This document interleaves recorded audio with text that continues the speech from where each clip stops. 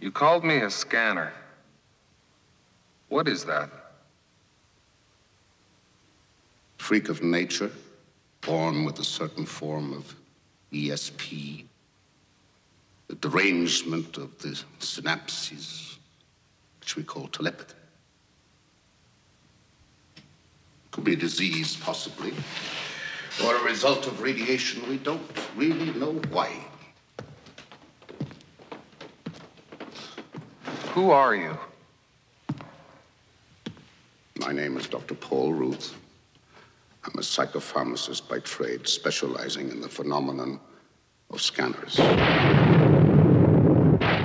I will not be pushed, filed, stamped, indexed, briefed, debriefed, or numbered. My life is my own. They're frequently dumb, but they're sometimes astute.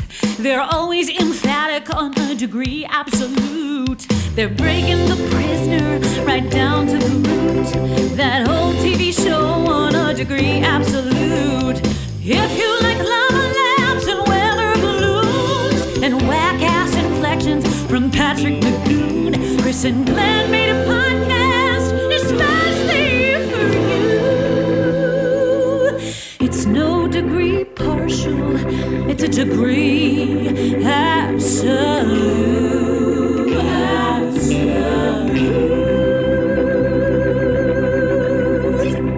Okay, so you need to get yourself into a hands-free position just for long enough to clap your hands together once. You do that? All right. Okay. I know what the tripod on that little snowball is like, and I think it's probably going to fall over when you clap your hands, but that's fine. All right. Let's be happy. All right, ready? 3, 2, 1. Still standing. Science. Superb. Big audio science. All right. And we're recording. And we're recording. I should have asked you that. That's what a pro would do. I assumed that I should start recording before the clap. That was good. See? Look at this. Outstanding. Yeah. That's the kind of journalistic instincts that's going to take you far. One of us does this for a living, and it ain't me. Glenn. Chris. You are 53 years old, Mr. Weldon. Okay. Why are you such a derelict? Such a piece of human junk? The answer is simple. You're a podcaster. Yeah, okay, see? That has been the source of all your agony. But I will show you now that it can also be a source of great power. Yeah, I think he hits the R's here. I think he does. I think he's either trying to do I was going to say American, but the word they use in the film is North American accent. Oh no, yeah. This movie is definitely super American, trying real hard. Or he's just reverting back to his natural Irish hard R's. Yeah, it's hard to tell. But he is serving you some Magooin here, and that's what this is all about, isn't it? Good. That's what I want to say to you. And what I want to say to you is welcome to our psychic gymnasium. Well, I love to be in a psychic gymnasium, my favorite kind of gymnasium. And I'm glad also that you highlighted that line, which I wrote down as the MVP by far of any line in that movie. So, absolutely. Yeah, why are you such a derelict? Oh, good. Well, I can only do 2 impressions. One of which is like an old-timey news person, and the other of which is Watto from the Star Wars prequels, which I, of course, can't in good conscience do. Yeah. Problematic, yeah. But the old-timey radio person, is perfectly fine. Let's hear a little bit of that. I'm Katharine Hepburn. No, not an old-timey radio. Like, my newspaper, sweetheart, we're going down to the pathways. If I'd had a sentence in mind to say, it would have been so much better. It's good. It's all it's good. All right. It's all good. No, we can feed you some things later. It's the attitude that makes it. Right. All right. Yeah, one more. So we're going to do this the scanner way. I'm going to suck your brains dry. That's it. I've emptied the clip all in the first few minutes. Shot my wad way early, as this movie does. With the memeable exploding head you're talking about here. I am. So this film, which, by the way, is David Cronenberg's Scanners from 1981, it is a specimen of a particular subgenre of genre movie that I like a lot. It is the movie that is showing us a sliver, a tiny facet of a much larger, much more epic story for pennies on the dollar, super cheaply made, kind of scrappy little genre movie. like the Terminator, which a couple years after this, also made by a Canadian director, which I obviously I think is more successful than this, but they are of the same ilk. There is a familial resemblance among them. What are you pointing to? I'm pointing to the Faustino just flushed the toilet. Okay. Good. But I'm glad the listeners will now know. So that's Yep. good. I want everyone to know that your husband's kidneys work as they should. Yeah, he's trying to create an immersive 3D soundscape for all your listeners. That's right. This is 4D going on here. In smell-o-vision. Yep. When you have your most gruesome and most memorable visual effect right at the top, and I did look at the time code, the exploding head that people who have not seen this movie have likely seen if they participate in social media, the poor fools. It comes at minute 13, and the movie comes in at like 145, 150, something like that. It had me thinking of like in RoboCop, by which of course I mean the 87 Verhoeven original RoboCop, the only one that matters.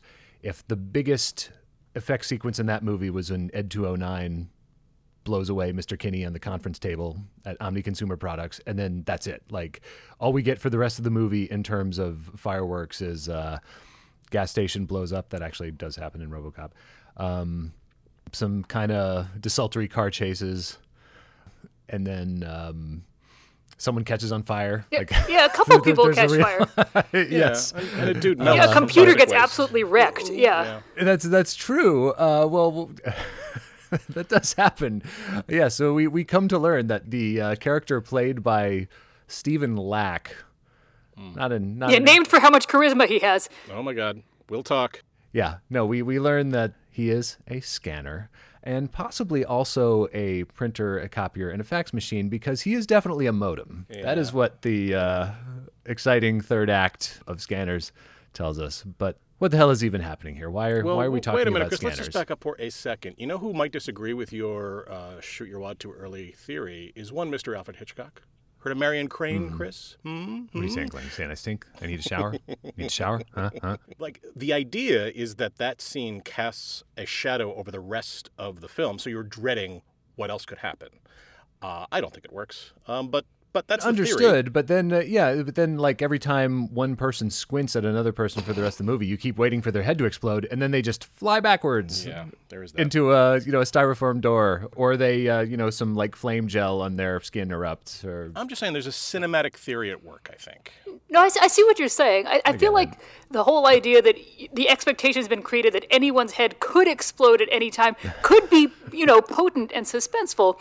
But it's like when you hear the ending of a book, but you're not right about it. Like when I read Lolita, spoilers for a decades-old work, I was convinced he was going to murder her at the end. And I kept being like, when's he going to murder her? And the entire book was ruined because I kept being like, when's he going to murder Lolita? And so I got to the end. I'm like, well, he didn't murder her. And that's sort of how I felt about Scanners. I'm like, only a single head explodes in this whole movie, except for that practical effect at the end. What a waste. Yeah. I mean, Scanners only gives you one head. Lolita at least gives you two Humberts, one right after the other. All right. It is a dual Humbert feature, stereo. Okay. All right. Sorry, why are we talking about Scanners? It's a good question, Chris. Well, okay. There is a simple answer, Glenn and Petri, whom we'll introduce in a moment. I was going to say. Now that we're using family names, I guess that's what last names are, and that is that in 1966, Patrick McGoohan starred the long-running TV spy series Danger Man, resigned at the height of that show's popularity to create a new series about a spy who resigns from government service and wakes up in a mysterious, inescapable village where each resident, scratch that, most residents are referred to only by a number, surreal and provocative, silly and pretentious, ahead of its time and innately and unambiguously and lava-lampedly of its time. That short-lived, long-tailed series was called The Prisoner. Yeah, it was. Furthermore, in 1981, Patrick McGoohan, recently the scene-stealing malefactor of Escape from Alcatraz and the co-star with Lee Van Cleef of the TV movie The Hard Way, wherein he played a character named John Connor, I already mentioned the Terminator here, accepted top billing in a low-budget Canadian sci-fi thriller written and directed by body horror auteur David Cronenberg, a film in which McGoohan would star as Dr. Ruth. Right. Not top billing, third billing. But just keep the going. movie is called Patrick McGoohan in Scanners. I don't know if you watch, but his name he's the only one who gets the in. I'm going to call that top billing. I mean, this is in the same way that it's Marvel's Avengers or Marvel presents the Avengers Assemble. This is Patrick McGoohan in Scanners, starring Patrick McGoohan. based on not a novel by not Patrick McGowan. Cronenberg would go on to make more than a dozen other films and go on to far greater critical and commercial success, but none of his other films would live on as a GIF. Surreal and provocative, silly and pretentious, ahead of its time and innately and unambiguously, and Tim Hortons scholastically Canadian. Mm-hmm. That movie was called Scanners. Yeah, it was.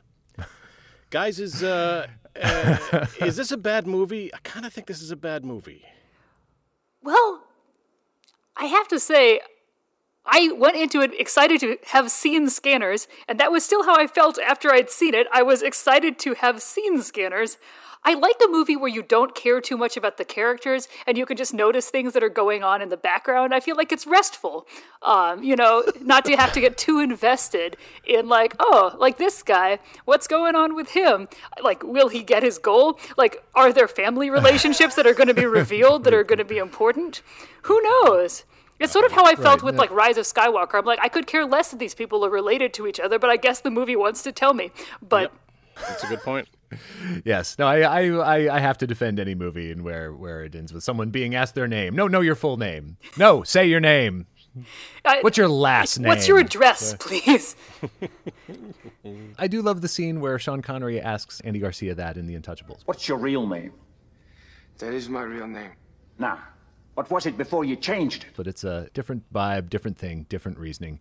And who are we even asking if this is a bad movie? Oh, sorry. Yeah, I'm a disembodied voice at this point. Well, we're all disembodied voices, but a disennamed voice. Yes, nameless. Oh boy. Well, the peculiar intersection of body horror and Canada left us with no one to call but a Wisconsin-born, Georgetown-reared, Harvard University-educated playwright, best known for her humor columns and occasional outrage undiluted by humor columns in the Washington Post.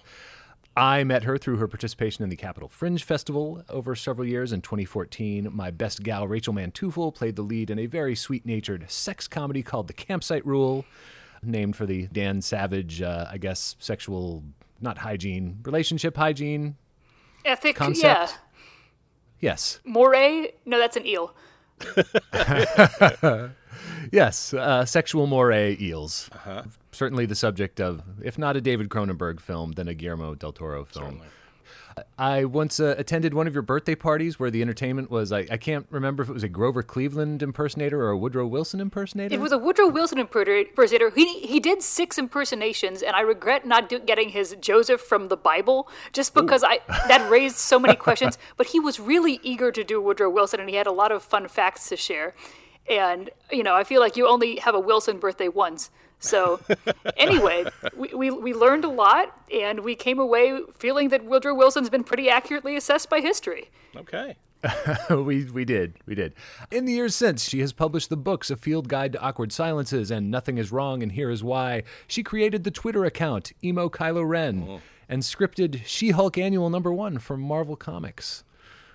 Yeah. You're the most overqualified person we've ever had on the show, Alexandra Petri. Welcome to A Degree Absolute. Welcome. Thank you so much. Oh, thank you for having me on A Degree Absolute.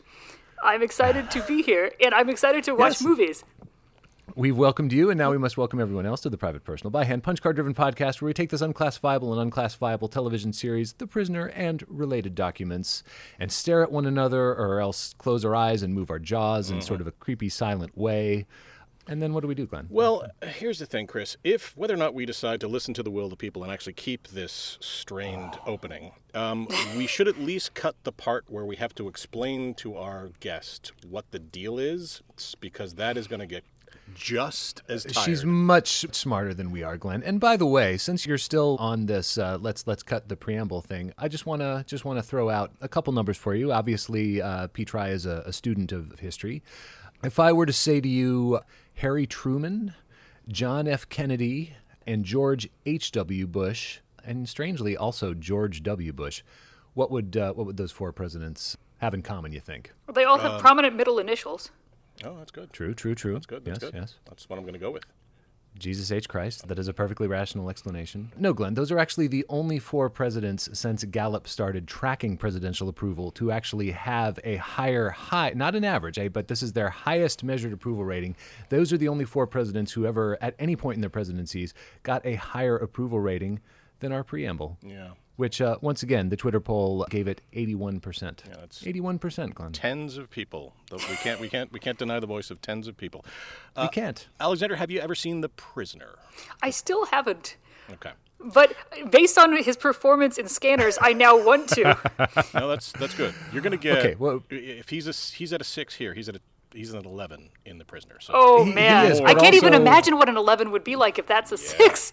Yeah. And Scanners doesn't really give you an opportunity to appreciate how mean he is to women most That's of the time. true. That's true. I mean, That is true. not like predatory, not creepy, just mean, like pointlessly mean.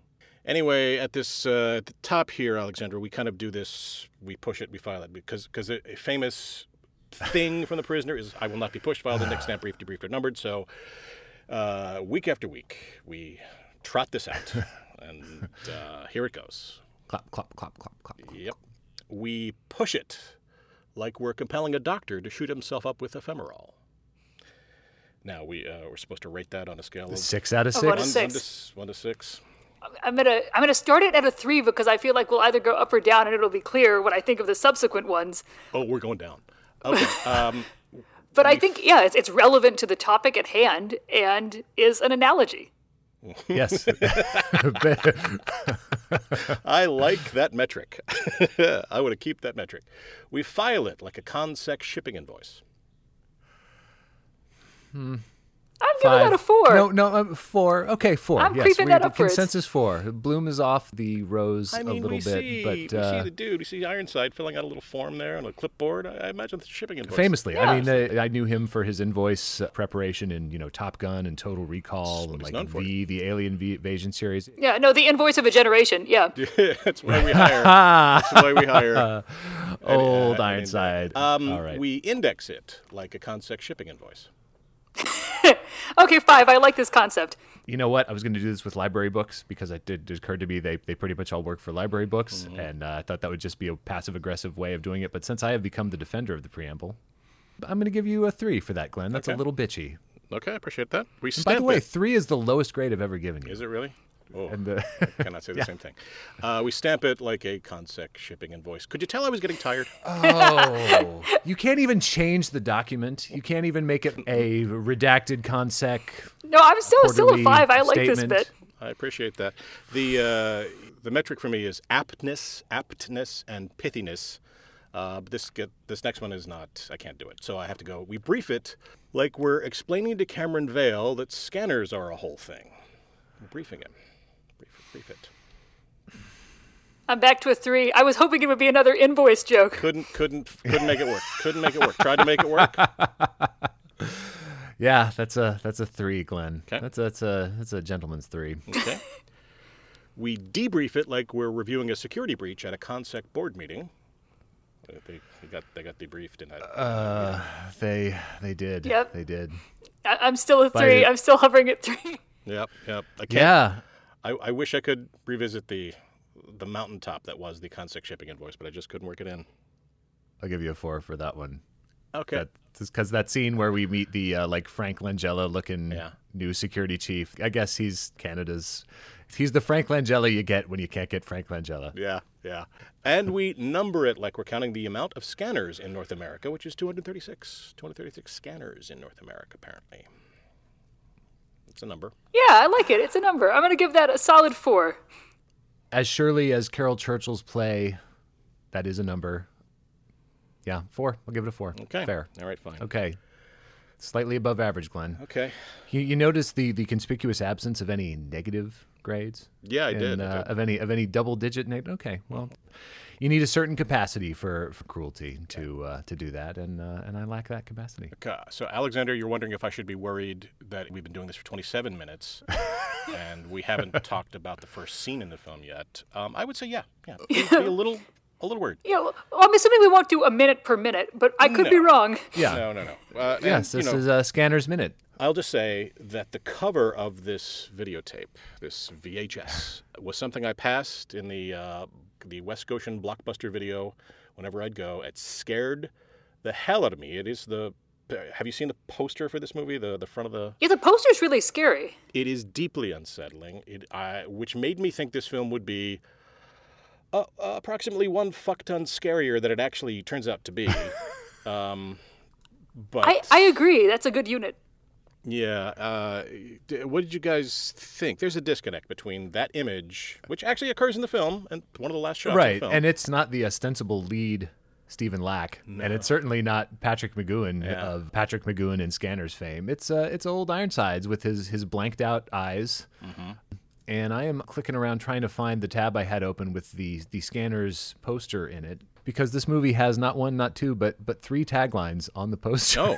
It's like it's a head and a deck kind of situation. One of them, I guess, would be like the slug line of the movie. You know, one of them would be the little like TV guide synopsis. It made me nostalgic for the age of text-heavy movie posters that also had a creepy illustration on them. No, I agree. Going into it, I thought it was going to be much scarier than it was. I made a point of watching it during the daytime with the lights on, and then I was like, well, this was completely superfluous. It was... Yeah, it was not... Yeah, because as you say, they blew their wad very early on the scares, which I appreciated as a viewer who didn't have to watch any more heads blow up, but I was also like, I'm kind of here for the heads now. Yeah, see, that's the thing. That's the calculus, and I think he screwed the calculus. And again, you mentioned he gets top billing here. If we're going by the screen, what comes up on the screen, Jennifer O'Neill gets top billing. She doesn't appear in this film until 36 minutes in, but she is the lead actor, followed by Stephen Lack, followed by Patrick McGoohan. Now, Patrick McGoohan got second billing in Escape from Alcatraz, despite having only 10 minutes of screen time. There are a lot of lesser-known actors who were featured in that film more prominently, and they, were relegated to below second billing. Right. I don't know anything about this, Alexander. Maybe you do, but how does a Stephen Lack score billing over a venerated, at one time international star, Patrick McGoohan? Well, he is in more of the movie. As somebody who doesn't know exactly how the billing works, maybe he just had a really efficient agent who was like, listen, I just look at the movie, I see a lot of my client, Stephen Lack. I don't see a lot of your client, Patrick McGoohan. Yep. And this guy was real efficient, and he got his way. That's sort of... I think it's possible that he may have been hooked up with his buddy Alexis Canner's agent, because on the Scanners movie poster, although his name does appear third, Glenn, it is like Alexis Canner in Fallout. Boxed. Ooh. All right. McGoohan has the little box around his name. Okay, so I found the poster. Okay. You get so much information about Scanners while you're looking, whatever you can infer from this flaming Michael Ironside, who's wearing a vest, like he had a 3-piece suit on. Okay. Okay. One of the best things about the movie is the vests. It's the 3-piece suits. There are 4 billion people on Earth. 237 are Scanners. Nope. They have the most terrifying powers ever created, and they are winning. Dang. Okay.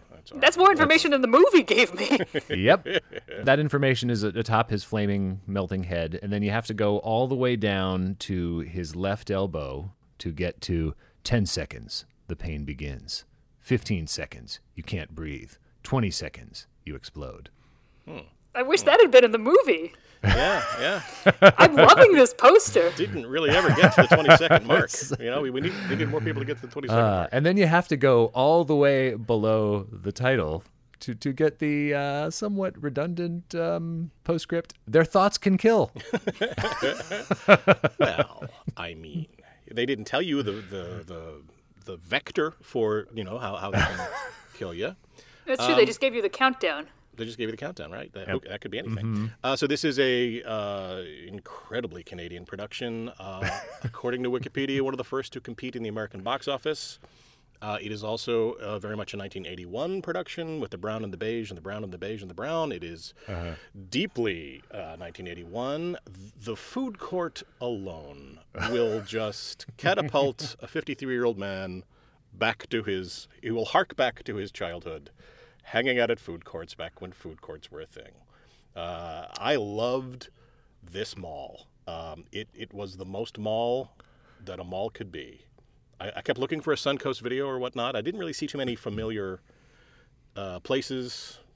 Did you guys catch any store names? I was or trying to pick out some fast food joints or something. What I really appreciated about the sequence is I like it when someone in a movie does a modest stunt that I could actually do. Mm-hmm. Like I think jumping on the side of the escalator and just holding on to the handrail while it slowly pulls you up. I could probably do that. Yeah, no. It's not a great bit to hang an action sequence on, but I think I could do it. And I got two bad shoulders. Mm-hmm. No, I agree. It seemed attainable, which made him approachable and relatable in a way that, like, somebody doing a Tom Cruise level stunt might not have been to the viewer. Right. I don't bathe in stem cells harvested from, Sea Org volunteers every night. So, right, I don't have all the tools that Cruise has, but... Allegedly, Chris. I think I could compete with lack. I have no lack of... No surfeit of confidence. No, surfeit is an excess. No dearth of confidence in that regard. Yeah, this is a really half-hearted, half-assed. I know. It needs to be a really fully assed chase scene, and it is not one. It is the first time you notice how much ADR there is in this film. This film is 80% ADR, which is one reason I think why Mr. Stephen Lack, our lead character, Cameron, I think his performance lacks because he is doing so much of it in a booth somewhere in Ottawa. It's just his affect is not strong, and he's not making a lot of really bold choices, but his voice is so flat, and I think that's probably one of the reasons why he just gets eaten up by this film. Yeah, I did, as is my wont for looking at movies from a certain era. I did look up Ebert's review. I don't know why I always go to Ebert. I always don't consider do, yeah. Ebert. Okay, and why do we do that? He's not Janet Maslin, he's not Pauline Kael. I wouldn't say he was like the dominant prose voice on movies, but his reviews are always easy to find. Yeah. And he reviewed everything that came out. Mm-hmm. So you're not going to not find an Ebert review. 6 paragraphs. Does not contain the names of any actors. There are no actors named in his review, which, goes to just show you, I am very much of the school of criticism. Like it's not a fucking report card. You don't have to address every aspect of the production, just talk about the things that were memorable to you. And I guess in Ebert's case, that's what he did. That was not the performances. Yeah, no, I also always go to Ebert because it's sort of a treat when it's like I've seen a movie from when he was around just to get to see what his mind thought about it. Just because I feel like he's one of the critics where I do know how his taste maps on to my viewing experience. So I'm like, that, another data point. Now I know if he says that was good, then I'll think maybe it was good. But I don't know. At first I was watching it and I'm like, they're doing it in this sort of like uncanny valley where it's supposed to be like maybe New York, but maybe America, but maybe not. And I'm like, oh no, they filmed it in Canada. That's what was happening here. This is not like a conscious choice. But I think with Stephen Lack, it's unfortunate that he's not a more engaging presence because they, at one point that when our top billed actress is saying, well, you're barely human. And you, the viewer, shouldn't think, yeah, I agree with that assessment. But I did. I'm like, yep. I guess he'd been on ice for a long time. I mean, spoilers, because we haven't described what the plot is. But yeah, he had all the sort of charisma and instant human connection of somebody who had definitely been on ice for the majority of his life, not learning how to speak like a human being. I feel like that's too harsh. No, he does talk correctly, but you kept feeling like he was in a commercial. Yeah, a Mentos commercial on top of that. There's something uncanny about it. There's something like, what is going on here? This isn't quite right.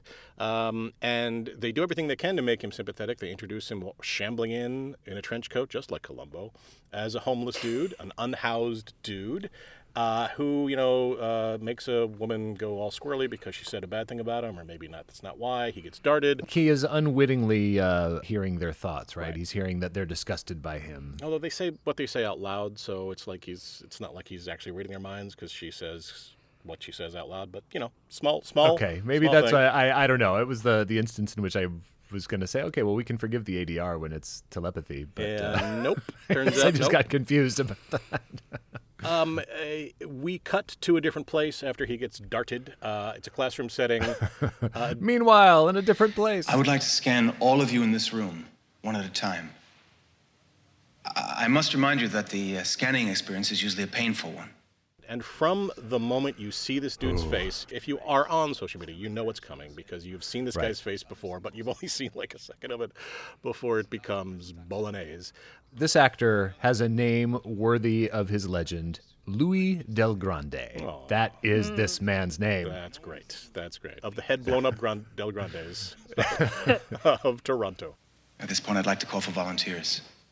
The effect here is what we will come to learn in later years is basically any CGI, mental or magical, battle where just two actors, two perfectly respectable actors make faces at each other for a while, maybe make some gestures, while later on CGI and music and sound fills in everything. Here, it's just the sound. The music does some work here. I think the score does some work here, too. Howard Shore score. God, yeah, other than David Cronenberg, he's like, well, I guess Cronenberg and Michael Ironside and Howard Shore are the three who are going to go on to greater fame after this. So Michael Ironside is a guy who's infiltrated this consec who are trying to, I don't know what, it doesn't matter, and he turns the dudes... No, that does matter. They're weaponizing the scanners. This is their trade. Like they're one of those shady defense contractors or something, and they're trying to exploit psychic people. What does their director say in the scene with Patty McGee? He calls them curiosities. Psychic curiosities. That's or creatures. He calls them creatures later.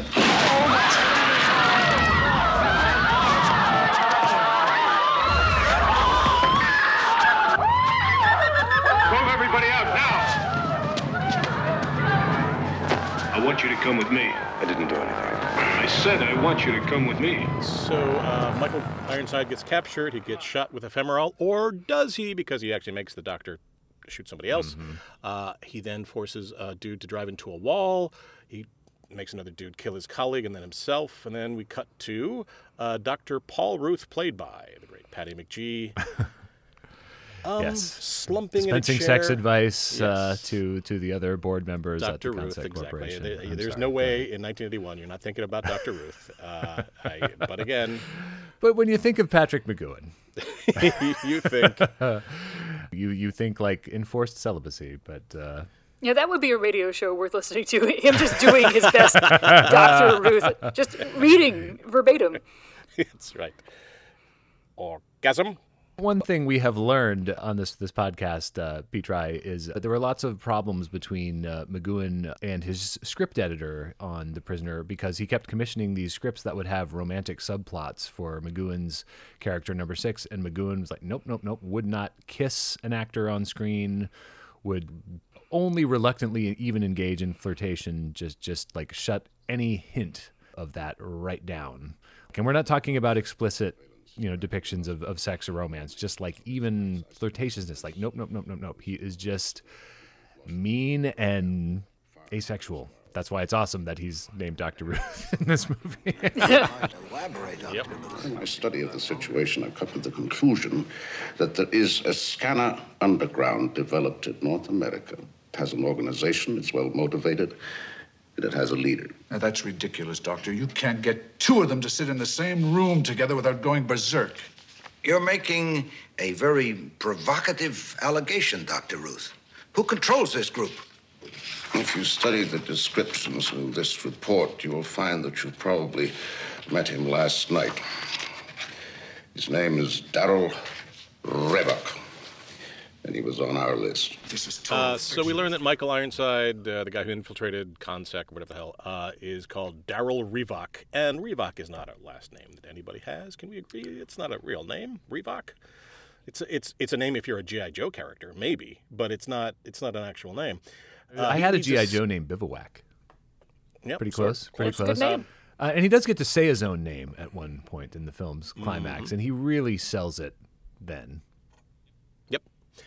He leaves a scanner underground. He and Dr. Ruth wants to send Vale to infiltrate that underground because what they have is a derangement of the synapse. Dr. Ruth turns out to be a psychopharmacologist who developed ephemeral as a scan suppressant, and we see a film strip. Well, it's a film. I wanted it to be a film strip. I wanted it to be like, boop, turn it, boop, one of those things. With the thing, to tell you when. Yeah, exactly. of Rivak at an institution after he drilled into his head. This is obviously trying to send you some Manson vibes. You're trying to get some Manson vibes in this. But now so we finally he's Sharpied a little, like a third eye on his bandage on his forehead. That's cool. I mean, that's a memorable. Yeah, no, because he wanted it. It's a door, but if he makes it an eye, they won't know it's a door. Right. I think. Yeah. Well, that's I was like, this is cool, and then the next hour and 20 minutes of the movie, we're just. Well, this is where we finally start to spend some time with Stephen Lack as Cameron Vale, who is, as we have mentioned, pretty bad, just wooden. He is also, not for nothing, what I would call Canadian handsome, which is much less handsome than L.A. handsome. A bit, like a skosh less handsome than New York handsome, but about on par with Chicago handsome. Are we agreed on this? Do we agree on this metric? No, I'm going to have to think about this a great deal for like months at a time, and then I'll come back with a detailed chart assessing. All right. Petri is open to contemplating this theory and presenting her conclusions later. I'm going to reject it outright. Okay. Immediately, but pray continue. Dr. Ruth has a psychic gymnasium, which we've talked about before, which is just like a crawl space. I mean, when you hear the word psychic gymnasium, you think, oh, this is all going to be awesome. This is going to be the danger room. And it turns out to be like a little crawl space to try to make a yogi's heart beat faster. If someone invited you to some creepy dude was like, hey, I want you to show you my psychic gymnasium. This is about what you'd expect. It's good that his parents aren't asleep upstairs when you get there. He does make the yogi's heart beat faster. We learn that there is an artist who is also a scanner named Benjamin Pierce, which is the name of Alan Alda's character in MASH. It distracted me. Played by Robert Silverman, who is a Cronenberg favorite. We've seen this guy in a lot of Cronenberg films. He is a remote, reclusive artist. So in trying to infiltrate this underground, Cameron goes to visit a gallery that displays his art, which is pretty fucking creepy. We agree? I liked his art. Yeah. I was all about the art. I loved the giant head with a sofa inside that looks like entrails. Oh, I loved that. I was like, let's just sit here. That felt almost like Kubrickian, sort of like Clockwork Orange. Yeah. Like, here's a weird interior vibe. Right, it was like But also because the guy looks a lot like the guy who gets, he looks a lot like that poor man who gets really bothered in the Clockwork Orange. That poor man who gets really bothered. Well, that's not a good description of what occurs. That's an understatement. Wow, that's it gets a bit peeved. Yeah, when I looked up the Arlington Catholic Herald review of A Clockwork Orange, because my parents subscribed to the Arlington Catholic Herald, and when it's lying on the coffee table, I immediately flipped to the movie review page, and how I have yearned to do this for historical films as I do with Ebert's reviews, but yes, to see the justification for the for morally offensive content rating on A Clockwork Orange, I'm sure it would say that Alex and his droogs bother a man and a woman in their home. They're very bothersome. Now see here. So the owner of this gallery introduces himself to Cameron in a way that no art gallery owner ever introduces themselves to anybody unless they want to fuck them. That is the only reason for coming this. to my gallery. It's a lot.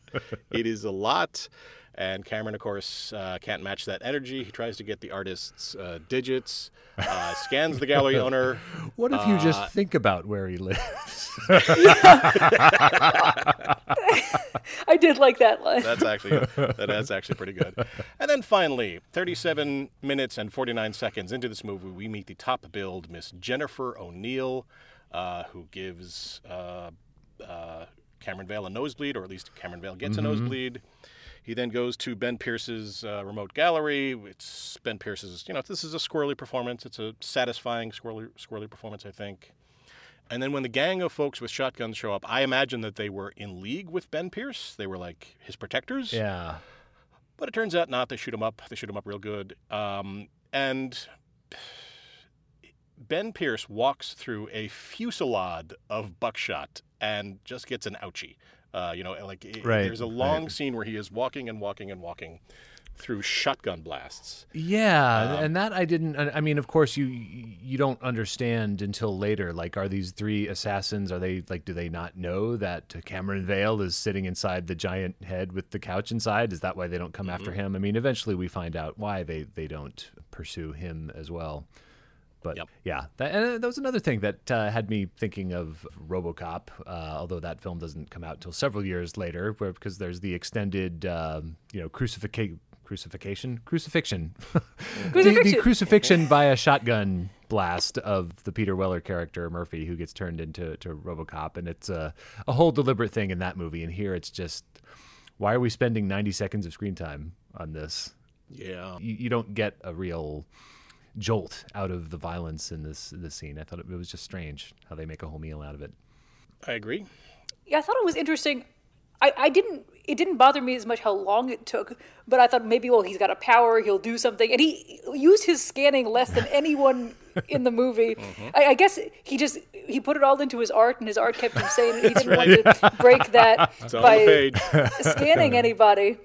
He held to his word. But you would have liked to see him maybe attempt to, because one thing I will say for the movie is that everybody's very committed to undulating strangely whenever they need to scan something. Mm-hmm. And I do like that. It's like, they were all instructed, well, just do something sort of strange and unnatural, and we'll all, as long as we're all doing it, they'll just think that's how it goes. Yep. And, I like that. The way Ironside slides his jaw from side to side and sort of tucks his chin was a very distinct, very memorable gesture that does not look in any way accidental. Mm-hmm. Yep. Good acting choice there. I can absolutely see why they made you Tom Skerritt's right-hand man in Top Gun. He goes to visit Scanner HQ, I guess, which is kind of like a encounter group. It's kind of est. I don't know exactly what's going on there, but that's where Kim Obrist is, Jennifer O'Neill. Uh-huh. And no sooner does he encounter her, and she looks at him with her very, very glossy lips, and two gunmen come in, just waltz into the Scanner HQ and start blowing folks away who are staring at this amazing mushroom lamp that I kind of want. And Kim just totally carries them, like carries them in the sense of makes them blow up or makes them die, like just totally sissy SpaceX them. Full self-immolation. Full self-immolation. They try to get away. Or other immolation, I guess, in this case. Yes, it would be. They try to get away in a school van, but helpfully labeled school bus on the front, because it doesn't look like a school bus. It's just a van. It's not. But it says school bus on it. Thank you, Alexandra. That bugs me so much. It is not a bus. It is a van. They're trying to have and eat their cake simultaneously with this bus van thing, and I'm not going to have it. How dare they? But then, of course, as all must happen, when you have a protagonist, you must have an antagonist. There is an evil van that comes up and blows them away. Cameron and Kim get away, but a dude with this face follows them. He's got quite the gun, which he spends a lot of time on assembling and reassembling. Tries to kill them, but gets scanned, and in the process of him getting scanned, gives up the words biocarbon amalgamate, which, I'm going to yada, yada, yada, a lot of things here, but... because the film does. Next thing we know, Cameron is dressed in a hazmat suit. Infiltrating that is where biocarbon amalgamate. I really thought I had checked out for a scene there. Yep, right? Yeah. I thought, at the time I was watching it, I'm like, well, I guess the movie doesn't need to tell us, because of course he's a scanner. He would presumably scan people to get into the facility. And I was like, okay, movie, I understand why you skipped all the scenes that would involve him getting into this hazmat suit. Yeah. But, I was okay with The Dark Knight Rises not showing us how Bruce Wayne sneaks back into Gotham City. And people actually complained about that, because he's fucking Batman. That's how he did it. Sure. He did all the things that we've seen him do in many other situations, many other times. I don't have that level of confidence in Stephen Lack, despite his Canadian handsomeness and his incredible ability to modulate his voice. If he were recording himself for a podcast, there would be no visible waveforms. I'm quite confident. It would just be a straight line. It would totally be. So Cameron infiltrates biocarbon amalgamate, sees Revok up in the control room signing paperwork. He is filling out the line item budget. Fiend. He is putting people on invoice. a pip. He is complaining to HR. He is doing all the things that you want to see a villain doing.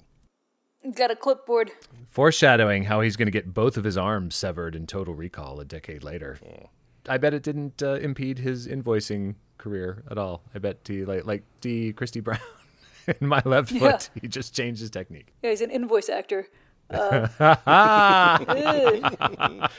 don't need arms to be... Well, we'll workshop it. We'll figure it out.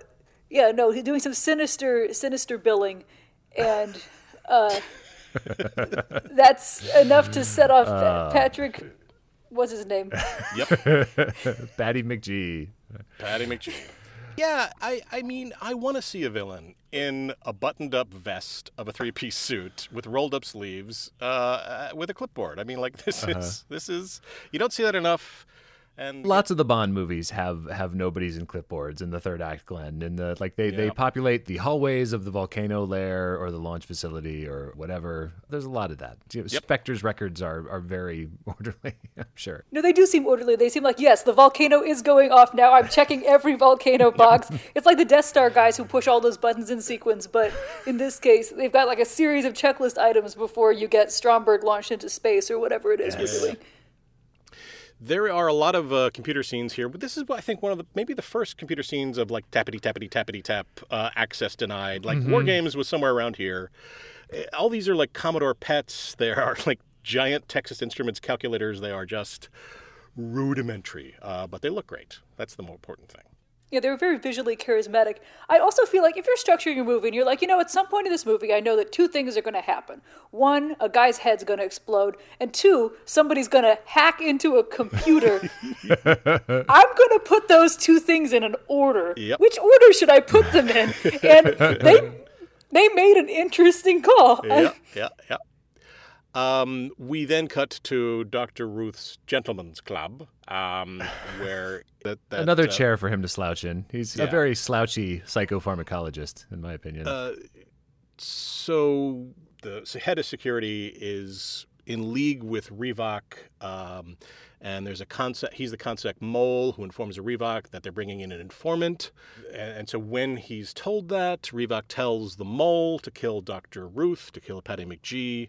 And then the mole will talk to Kim, and Cameron will talk to Ruth. This is the secret plan they've arranged, which is to go there and give themselves the fuck up.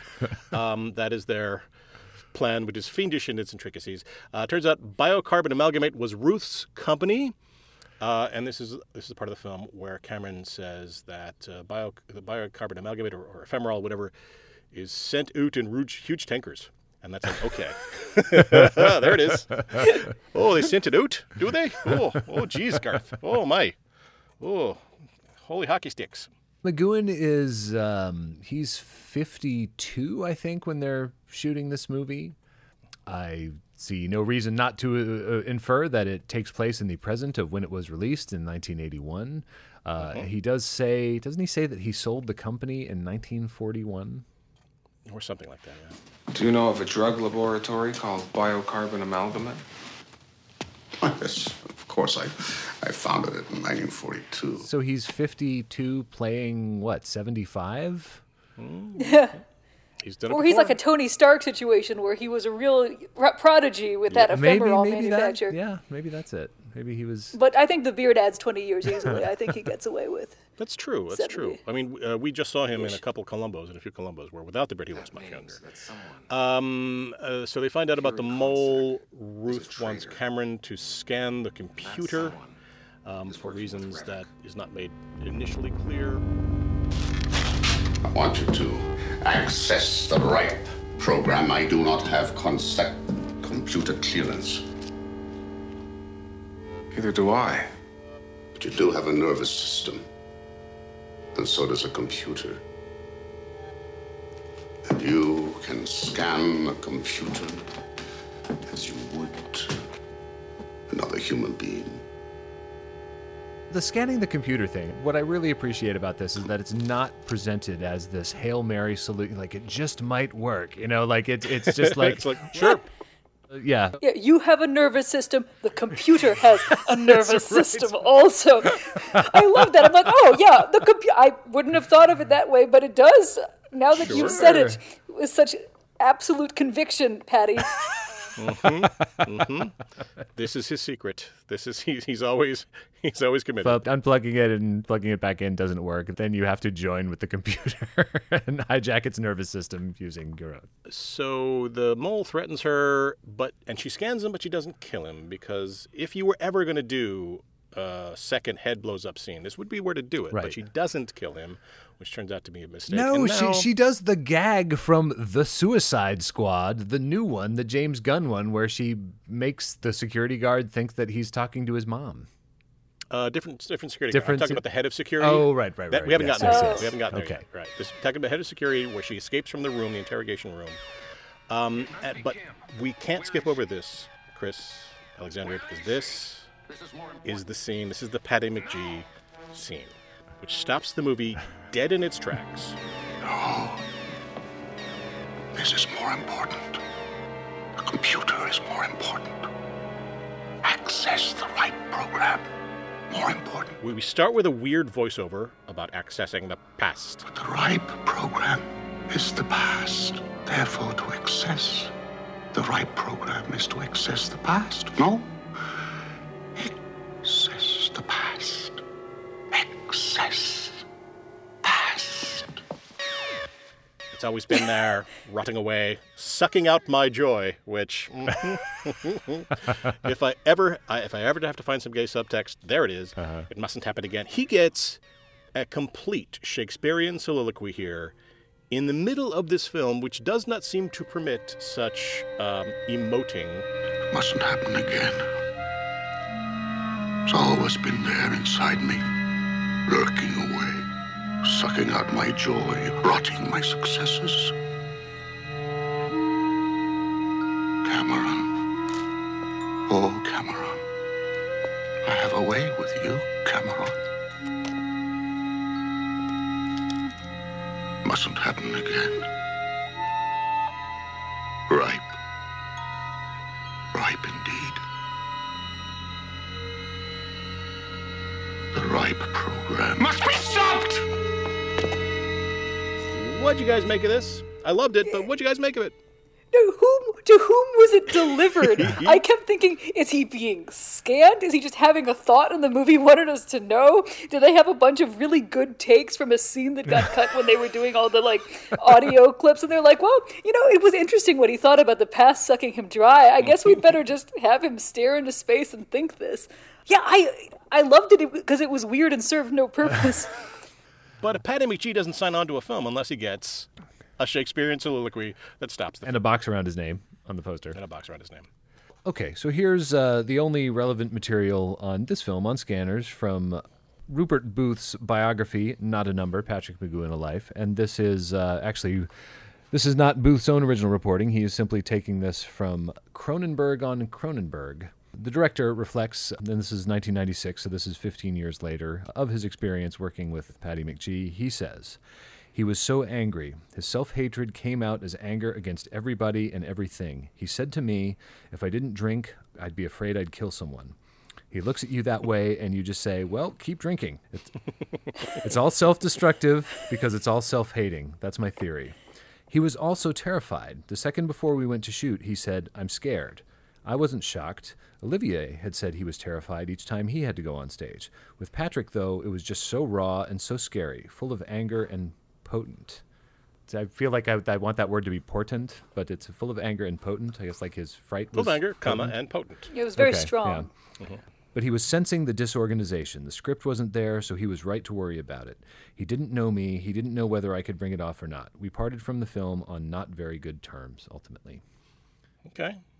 So maybe if you're a third build actor, is the one who's there and he's got this weird moment to just be and then get down on his knees and take a shot in the head. Maybe you give it to him. Maybe you say, oh yeah, we'll fix it in post. You do what you need to do. Because his screen time in Escape from Alcatraz was so small, I actually timed how long in aggregate McGowan is on screen.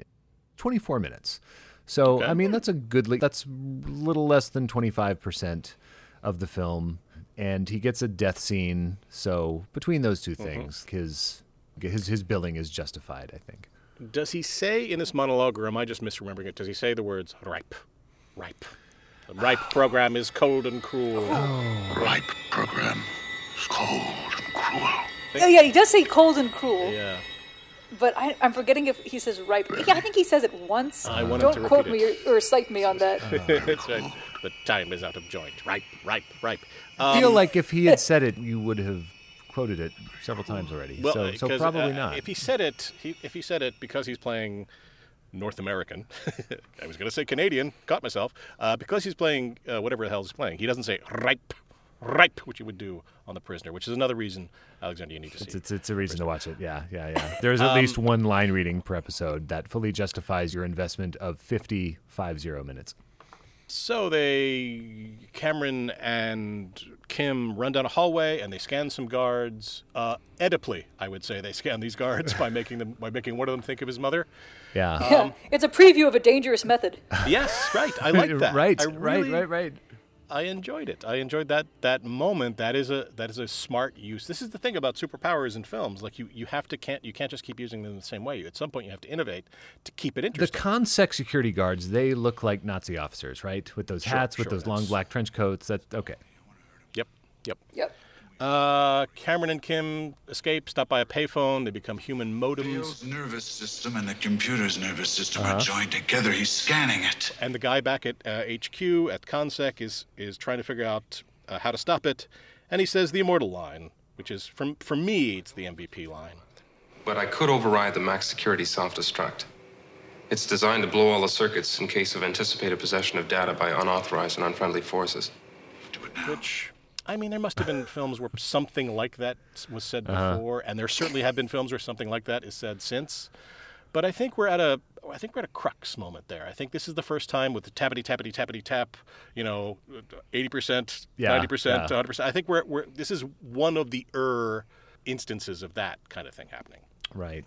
Yeah, no, it's a very thrilling instance of somebody connecting two scanners to a network. And then they destroy the network because something about the connection is bad. We've all been there. It's a universal human experience. But it hadn't been committed to film before, not like this. I am so much a student, such a lover of movies where the terminal can only be accessed from this thing in the bottom of the volcano, so Ethan Hunt has to scale the Burj Khalifa or whatever to go pull the switch out. Or I like that the Sam Raimi-looking tech, it's Comtech headquarters, after not Frank Langella tells him at gunpoint to just blow the whole system, he gets some keystrokes and then says, I have to finish it over there.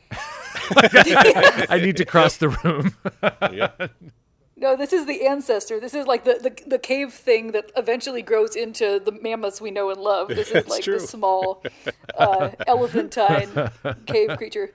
Yeah. I mean, we do get some very sexy shots of motherboards, close-ups. We see some diodes. And then everything blows up real good. And at the payphone, the phone melts. In what's maybe my favorite shot of the film is that phone receiver melting in the park. Like the green icing flowing down.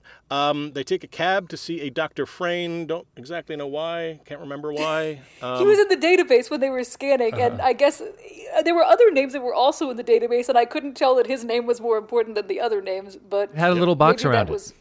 No, a box, of course. No. Yeah, it's a Patty McGee. Yeah. Kim. He goes to talk to the Dr. Frayne, and Kim has to sit in the fucking waiting room. I don't exactly know why. Why does Kim sit in the waiting room? Why don't the patriarchy? And she gets scanned by a baby. Gross. So gross. I mean, babies scanned by a baby.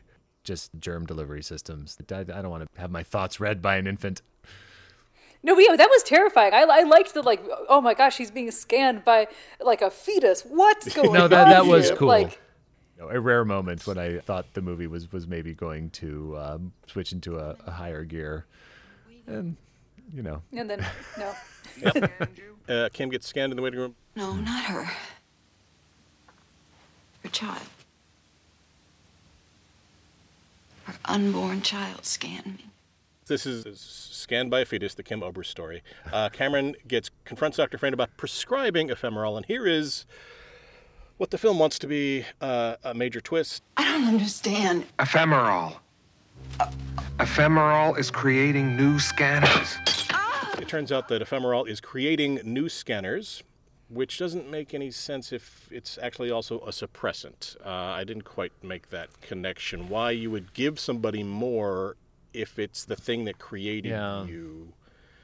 Okay. Yeah. No, I agree. Now that I'm thinking about it, it's not like a button.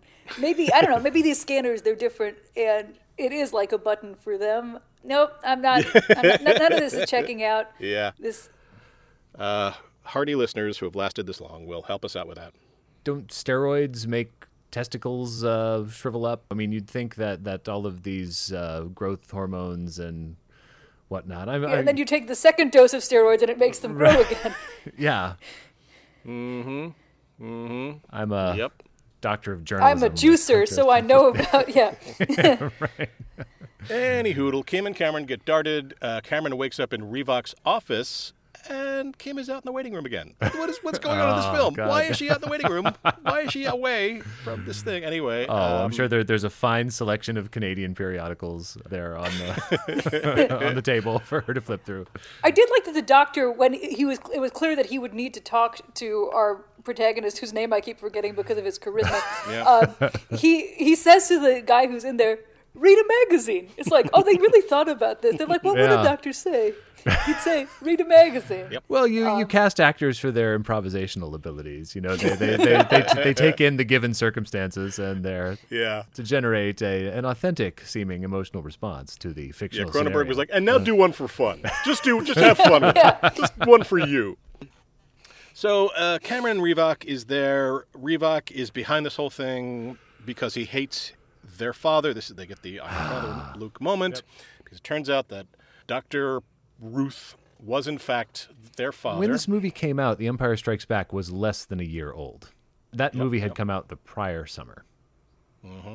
So... So probably while they were making this film. So Ephemeral was aimed at pregnant women to create scanners. There's some characterization reversals in this scene that didn't work for me because I couldn't follow them while, he says, you're just like our father. And Cameron really shouldn't have the... Cameron, who was very Answer is maybe I'm just like my mother, too bold. Too bold.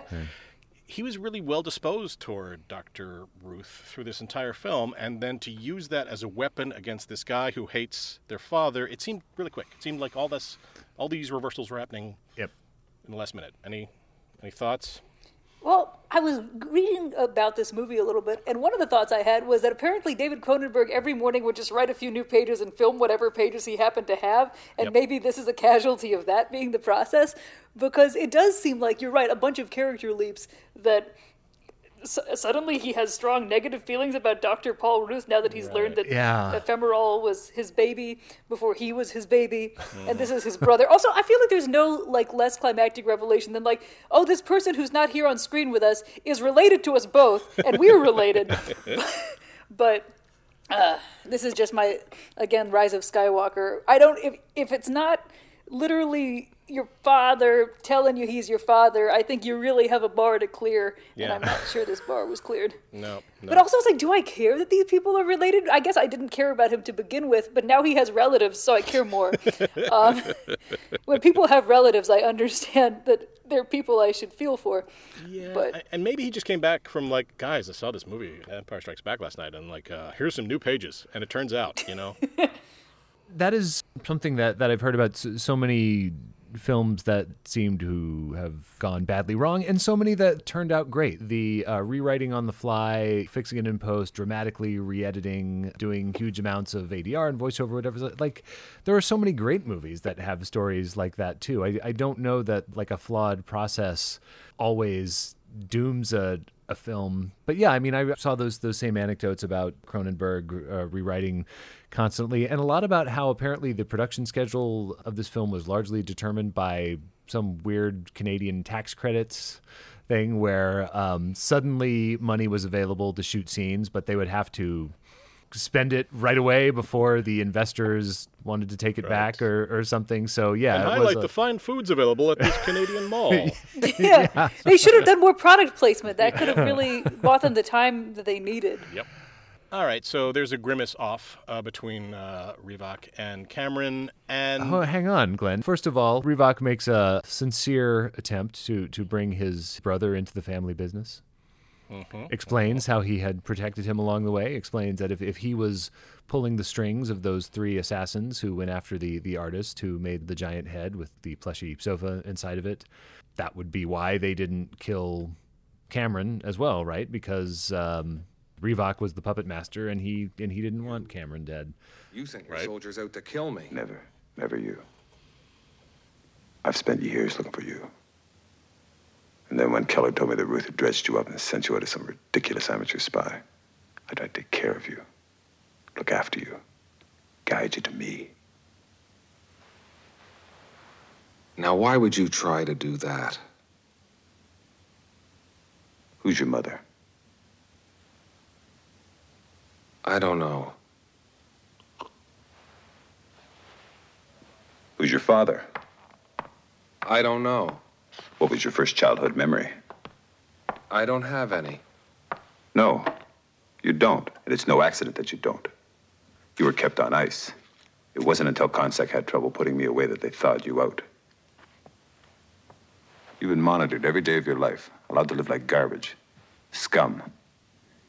He knew where you were, but it wasn't until he needed you that he reached down and hauled you up out of the slime.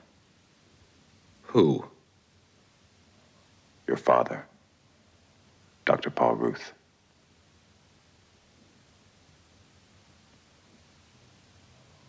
Our father.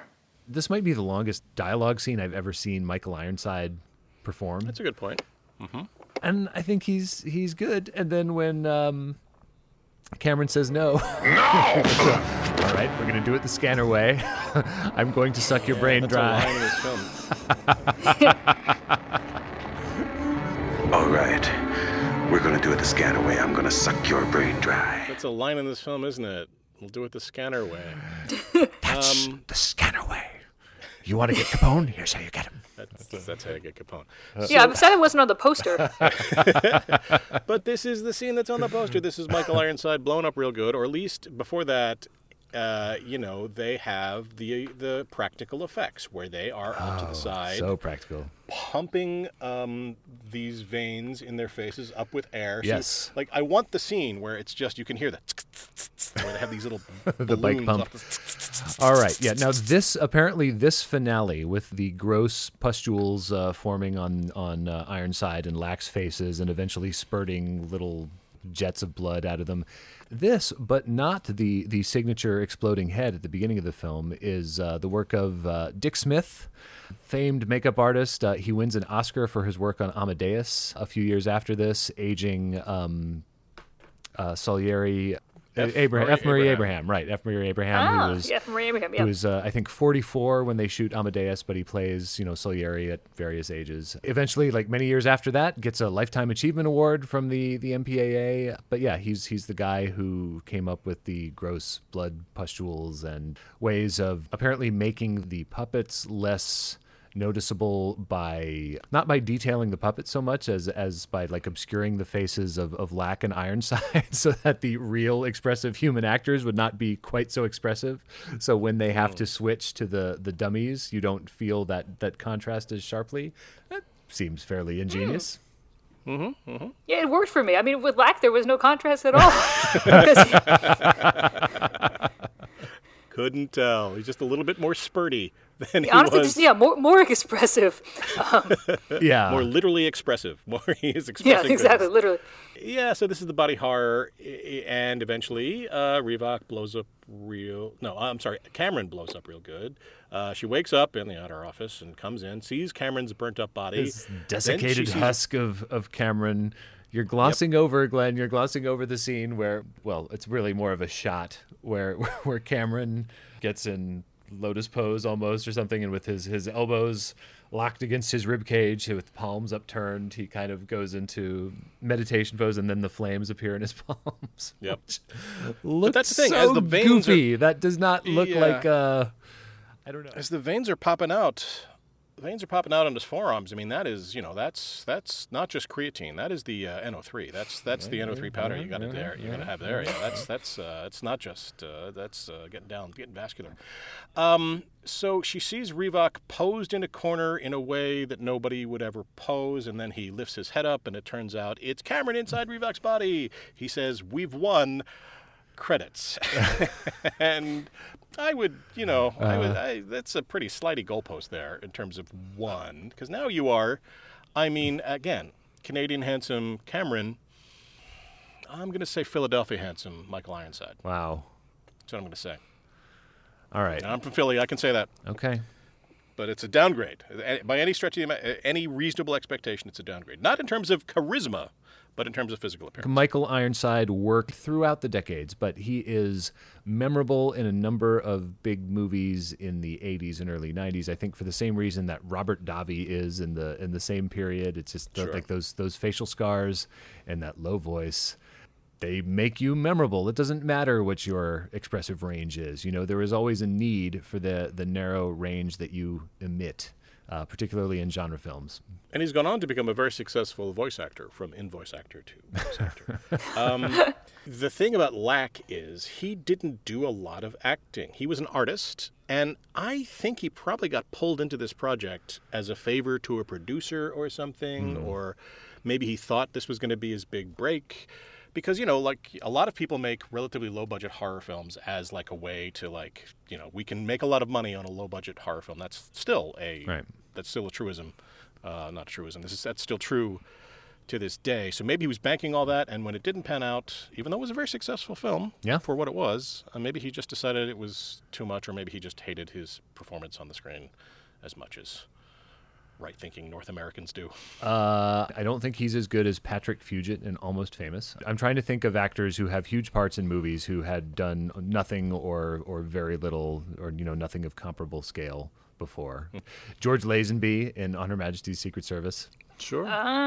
Yep. Had not done any acting. He had been in commercials. He had not done a play ever. He had not done a walk-on part ever. And he's James Bond. It's a crazy story. It gives him a certain naturalism. Yes. Yeah. It does. Who else? Like Eddie Furlong in Terminator 2. I mean, I'm thinking of non-actors who were casting directors just found them and they were like, you can carry a movie, maybe. Let's give you a screen test. And it's something that happens with child actors, I think, because child actors, they mostly do commercials, so they smile after every line, and finding a kid who will memorize lines and hit marks but not just smile no matter what they're saying is apparently very difficult. So we have reached the end of the film, the 1981 film Scanners by Robert Cronenberg, with a memorable Robert Cronenberg. Well, that explains a lot. Yes, David Cronenberg. He's been trading on his brother's fame for so long. Yeah, they were brothers. No, he's absolutely the Frank Stallone of body horror. I was thinking of Cassidy, I think. Anyway, yes. So this McGowan performance, as we've mentioned, Alexandra, is subdued compared to what he can do. It's about on par, I would say, to even with that whack-ass soliloquy, it's about on par with what he was doing in Alcatraz. Would you agree, Chris? At that level, I feel it a little more here. I think he gets to. Well, he doesn't get a weird monologue in Alcatraz. True.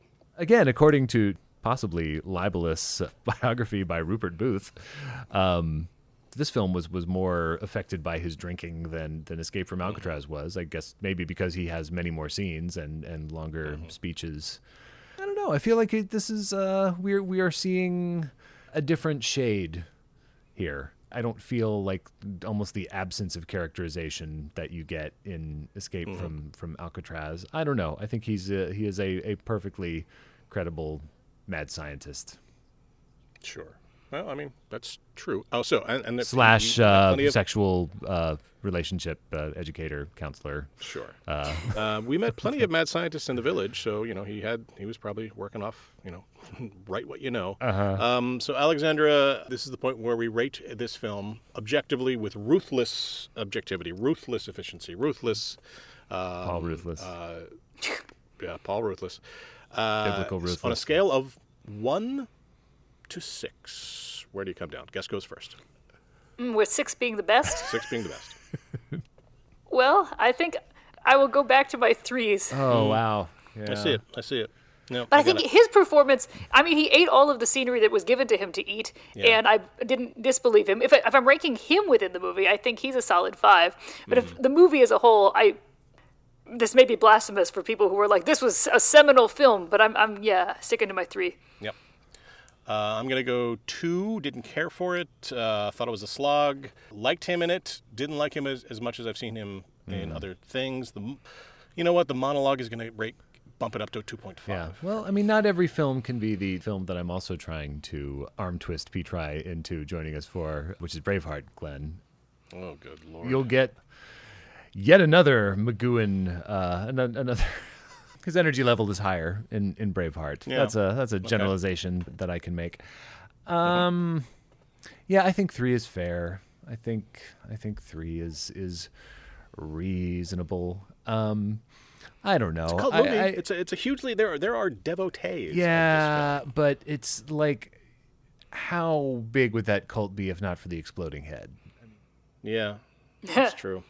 The featurettes that are available for this film on the Criterion disc and on the Criterion channel seem to recognize this, because 2/3 of the making of thing is all about the exploding head and the many different unsuccessful attempts they took at that. With there was a balloon head that looked laughably fake, and then a wax head that looked laughably fake, and finally they had to make a cast of Louis Del Grande and apparently fill it with hamburger. Mm-hmm. Mm-hmm.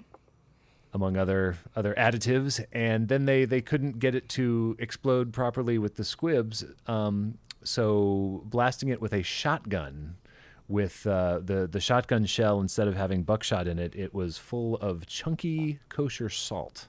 Apparently, was what was needed to create that spectacularly violent and disgusting image that will haunt your dreams and the internet forever and ever. And then apparently after they had that perfect gross take, they tried it again. They tried some slightly less gory versions, fearful that they wouldn't be able to release the movie with that in. But no, the grossest take, which was the first one where they came up with the shoot the puppet with a shotgun method, is the one that they used in the movie. Yep, which is still also used in the Muppet. The thing is, there is a species of horror devotees who would make a movie like this into a cult movie, who do not belong to this is a good film because they don't care about the cinematic aspects of it. They care about what's grossest. That was really gross. Yeah, is what it boils down to. Well, and that's what I think is working here, because once you get past that head exploding real good, you've got a pretty clunky, badly acted TV movie that kind of meanders about before sort of ending. Yeah, what is this, Midnight Cowboy? I guess that's not an art gallery, that's a party. But no, I do think Ebert made a good point, which is he says basically this movie is taken hostage by its plot. And its plot and its special effects are the two things that the movie always knew needed to happen, and it doesn't care about any of the other things that make people enjoy watching movies. And so if special effects are all that you love, then that's what you'll receive. Yep. And so that is what we received in abundance. What is that a quote from, Alexandra? I know it from... It's Star Wars. If that's what you love, then if money is all that you love, then that's what you'll receive. Okay, thank God. It was bugging me. And you can hear her like lip gloss clicking. Yeah. I could hear Carrie Fisher's lisp in it, and I knew it was coming. So, yes. Do we need any big finish? I don't know. I'm surprised by the impulse that I feel to defend this film a little bit, just because I like scrappy little movies that are just barely making it there, reaching beyond their grasp. Also, I'm thinking that this movie coincided with the that Claremont Byrne classic run on X-Men comics, and I was barely alive when this movie came out, so I wouldn't have been able to see it until later. But when we were growing up, you and I, Glenn, even though, it's weird. I actually think it's like someone who could not conceive of comic book movies becoming so mainstream that it's actually a problem, that they have actually just swallowed everything else above a certain budget level. Watching this movie really reminded me of the era, like before even the Burton Batman, where you'd see some chintzy TV adaptation of a favorite comic book and be like, well, this is the best they could do. It'd be like, well, if they were going to make an X-Men movie, it would look like this, right? Because you couldn't make an X-Men movie with people hurling balls of flame at each other and Nightcrawler bamfing around, and it would just be this. I think that's probably what's bugging me, because it reminded me on a plot level of like a 70s superhero television show. Yeah. Somebody has a power, but you can't manifest it on screen. So it has to be a power where you squint at somebody and they squint back. So it's like a $6 Million Man. It's like a Wonder Woman episode where there's somebody has a power. They do that power, usually in scenes that get repeated often. Except in the middle of the giant head blowing up. That's what knocks it into cinema, I guess. Yes. No, yeah, it had almost like an old-time Star Trek-y vibe. Yeah. When he's like mind-melding with the computer, I'm like, I've seen Spock do this. This isn't that novel. Of course a computer Spock has a did this with a nervous rock. system. What are you kidding me? Yeah. The Horta, Glenn. That is a sentient being. How dare you? Okay. Speaking of hamburger, yeah. The phone booths, that becomes a thing again in the Matrix, right? Don't they have to enter and exit the Matrix via the phone? Yeah. So, and I mean, I think by 1999 when the Matrix is coming out, I mean, phone booths, they haven't disappeared entirely, but they're kind of a curiosity. I mean, in 1981, they were just a normal thing that you'd see places. Yep. That was not in the realm of fetishist kind of, in the way that the Matrix and then later the John Wick movies, they really go in stylistically on the old-timey telephone switchboards and, operators taking notes on notepads and things like that, where it's its own aesthetic. Mm-hmm. It sure is dumb, though. Okay, here's a question. Could a better actor than Stephen Lack sell the phone booth takeover better? If you got Joaquin Phoenix, you're like, here, I want you to take this payphone and psych out this computer. Do you think he could sell it? I mean, you make a very good point, Chris, because this is what we see Keanu Reeves do later, and I wouldn't say that he is a dynamic presence on screen. He's a charismatic presence on screen, but a dynamic actor, no. So maybe it's not. Maybe it's, maybe there's something about I've done emoting into a phone. A big turnaround on Keanu Reeves as I have expanded my definition of what good acting is, but also I think over the course of his life, he has become a much better actor than he was in the 80s. That's an important tangent. But I think it's an interesting question of like, could a better actor fix this? But I feel like the problem with the movie is not that the acting, I mean, that is a problem with the movie, but the problem is sort of that the plot they've chosen is not the most interesting plot given the circumstances. Right. It's like, oh, this guy is related to another guy. And so, like, he's going to infiltrate this underground. It's like, well, show me him infiltrating the underground, like, risking getting caught. He's surrounded by people who all can read his mind. That sounds like an interesting plot line. Like, they introduce all these things which sound like they're going to be interesting, and then they really don't deliver on any of them. Yeah. He goes to an art gallery. Yeah, right. I know. Or like, there's another way. There's like two ways with the scanners, and like that's an interesting division. I know a lot of the internet chatter about this was like, yes, because it represents, well, some of them are yuppies and some of them are hippies, and the fusion of the two, that's who inherits the world. And I'm like, I'm not. Wow. I mean, I guess anything can mean anything. I didn't pick up on that potential reading at all. I will confess. Well, that's why Michael Ironside was wearing the suit, was so that we would know that he was young and upwardly he's of the vest class. Yeah. I mean, now that I'm thinking of it, I'm sure Jim Jarmusch has made more than one movie where a guy goes to a food court and then he goes to an art gallery and then he goes to a doctor's waiting room. Yep. Then there's a big finale inside an office. That you can just sell that bill of goods as a sci-fi epic. I'm going to give Cronenberg all the credit in the world. I actually was surprised how few films he did. I mean, I see 21 feature credits, which is I mean, no small number, but just for a guy who's been around so long, I thought he'd done more. Did not realize that Cronenberg had not directed a feature since 2014's Map of the Stars. And I have seen only about half of his movies. So I mean, I appreciate you see the seeds of later grosser successes like The Fly and this. Dear God, that movie's disgusting. Yeah, the only two Cronenbergs I've seen are this and A Dangerous Method, which I didn't know was a Cronenberg because how I don't know, would you if you didn't? The things you associate with him are not in it, as far as like the Rick and Morty. Here's some Cronenbergs wandering around, suppurating everywhere. It's just like Keira Knightley is acting, and so is everyone else in the movie.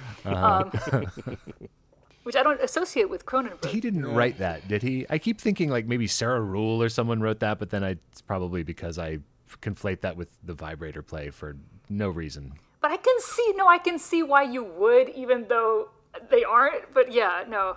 I feel like the energy is similar, even if the content is not identical. Mm-hmm. But yeah, I mean, it's based on.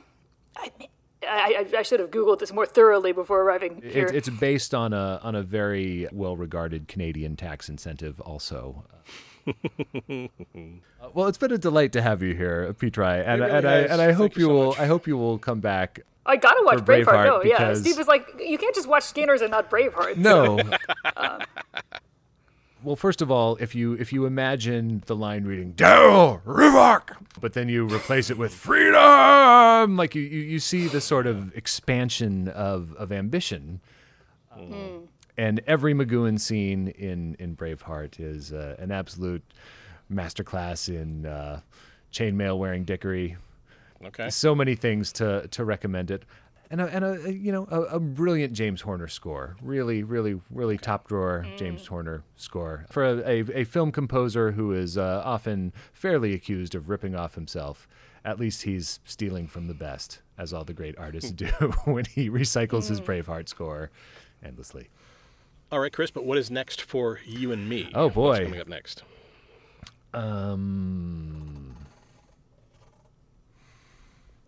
Ooh. Okay, we got to figure that. Well, there's still there's Mary Queen of Scots right here. Maybe Mary Queen of Scots. Okay. Unless you want to do The Phantom. Again, the thing is, I think we should do the films that somebody might actually have a chance of actually seeing. Yeah, I'm saying Mary Queen of Scots has obviate. been released on Blu-ray. It's not streamable is the problem. I don't think we can ask people to rent or buy a Blu-ray of a thing just for this lousy little podcast. So is The Phantom streaming?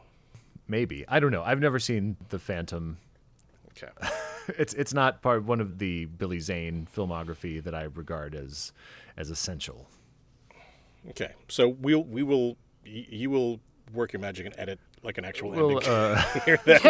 Yes, we'll overdub.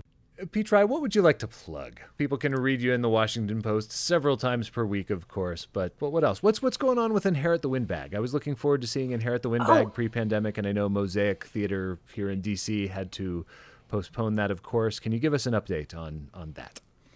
Well, so we have a fully digital version that I'm not sure if it's still available online, but it exists inside the internet. You can get it in your computer, just like you're a Scanners person. Right. So I just need to get to a phone I'm not sure booth. there's going to be No, exactly. I'm not sure there's a stage version in the works anymore, given just everyone's schedules and the pandemic, but there is a beautifully captured Zoom digital rendering that actually does really neat things with we're doing a different medium now, and so we can't just act straight into the screen. So yeah, no, it's cool. Check it out. I mean, I've got another book coming once I finish writing it, so that's very far down the pike. Mm-hmm. So yeah, my editor's like, what are you doing on the podcast? And he's an old-timey newscaster. And what are you doing on the podcast? Why aren't you getting me my copy, sweetheart? What do you know? Yeah, hey. When you were on my now mercifully deleted from the world Fringe Festival podcast one time, and I remember you saying that actually you enjoyed playwriting and writing fiction when it wasn't your day job, and I thought of this earlier this evening when you said that you had been looking forward to having seen Scanners, and now you were happy about having seen Scanners, because that sort of past tense thing is always the way. I'm glad to have written something, but I hate writing. Yes. It's awful. Yeah. It's awful, and you were one of the few people who is good at it, whom I've ever heard express any joy about the actual labor of doing it. Only rarely. Mostly the joy is when you look at it and you've finished it. But and even then you're like, oh, something's wrong with it, and now I know what's wrong with it, but I'm on deadline, so goodbye. It's been so great to have you. Thank you for doing this. Again. Sorry, this has been a treat. Should I stop recording?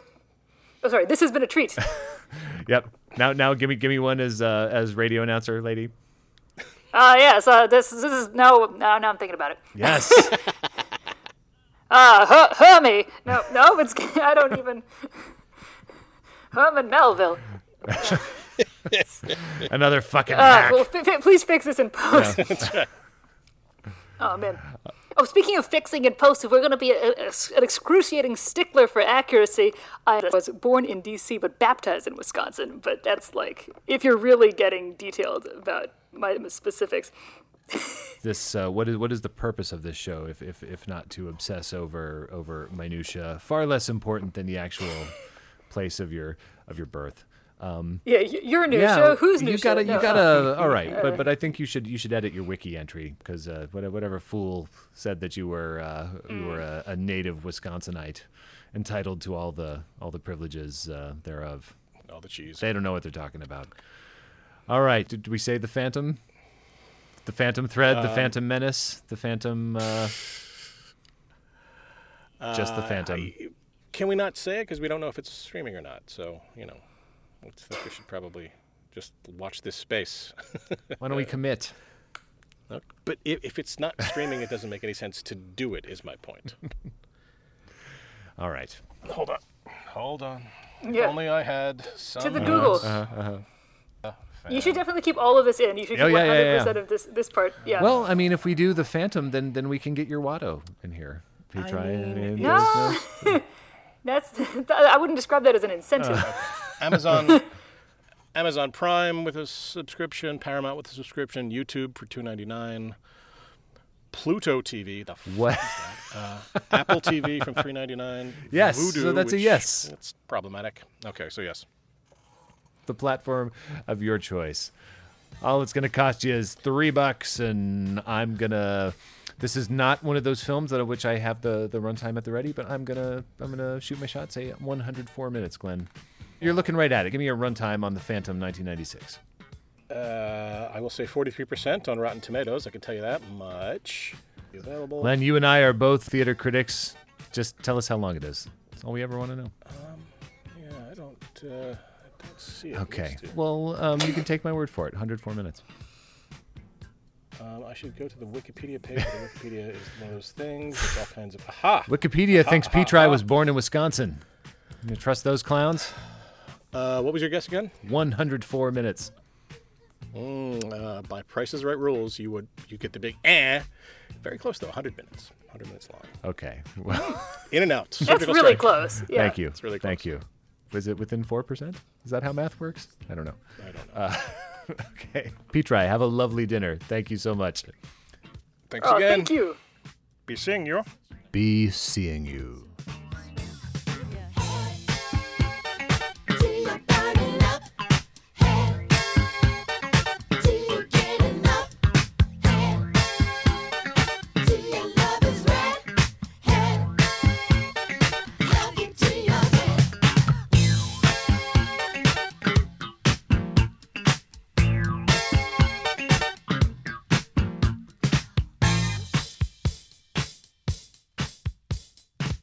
Degree Absolute was conceived by Glenn Weldon and is produced by me, Chris Klemek. I wrote our silly theme song, which was then arranged and beautifully performed by my dear friend Casey Aaron Clark on vocals and keyboards, and her brother Jonathan Clark on guitar and percussion, with Marcus Newstead on the bass. Find out more about Casey at vitalvoicetraining.com and or CaseyAaronClark.com.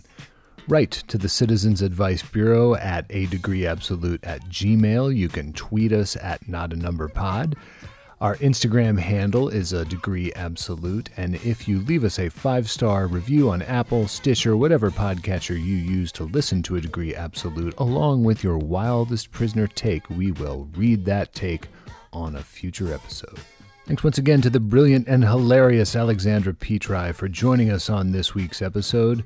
Remember that Glenn's book, the NPR Podcast Guide, How to Start Up, Plan a Budget on Any Monetization of the Highly Influential Friends of 7 Habits. You know where to buy books. What's not in the book is what it's like to collaborate on a podcast with Glenn Weldon. Let's say that we have a genial working relationship.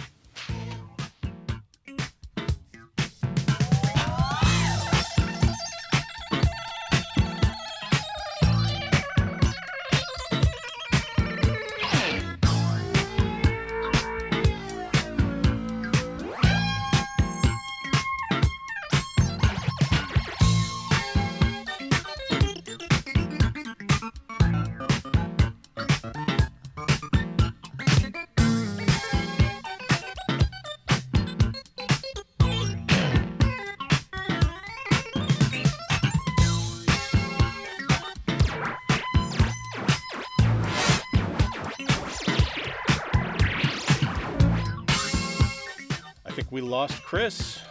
Oh no. Ruth's Chris. We lost Ruth's Chris.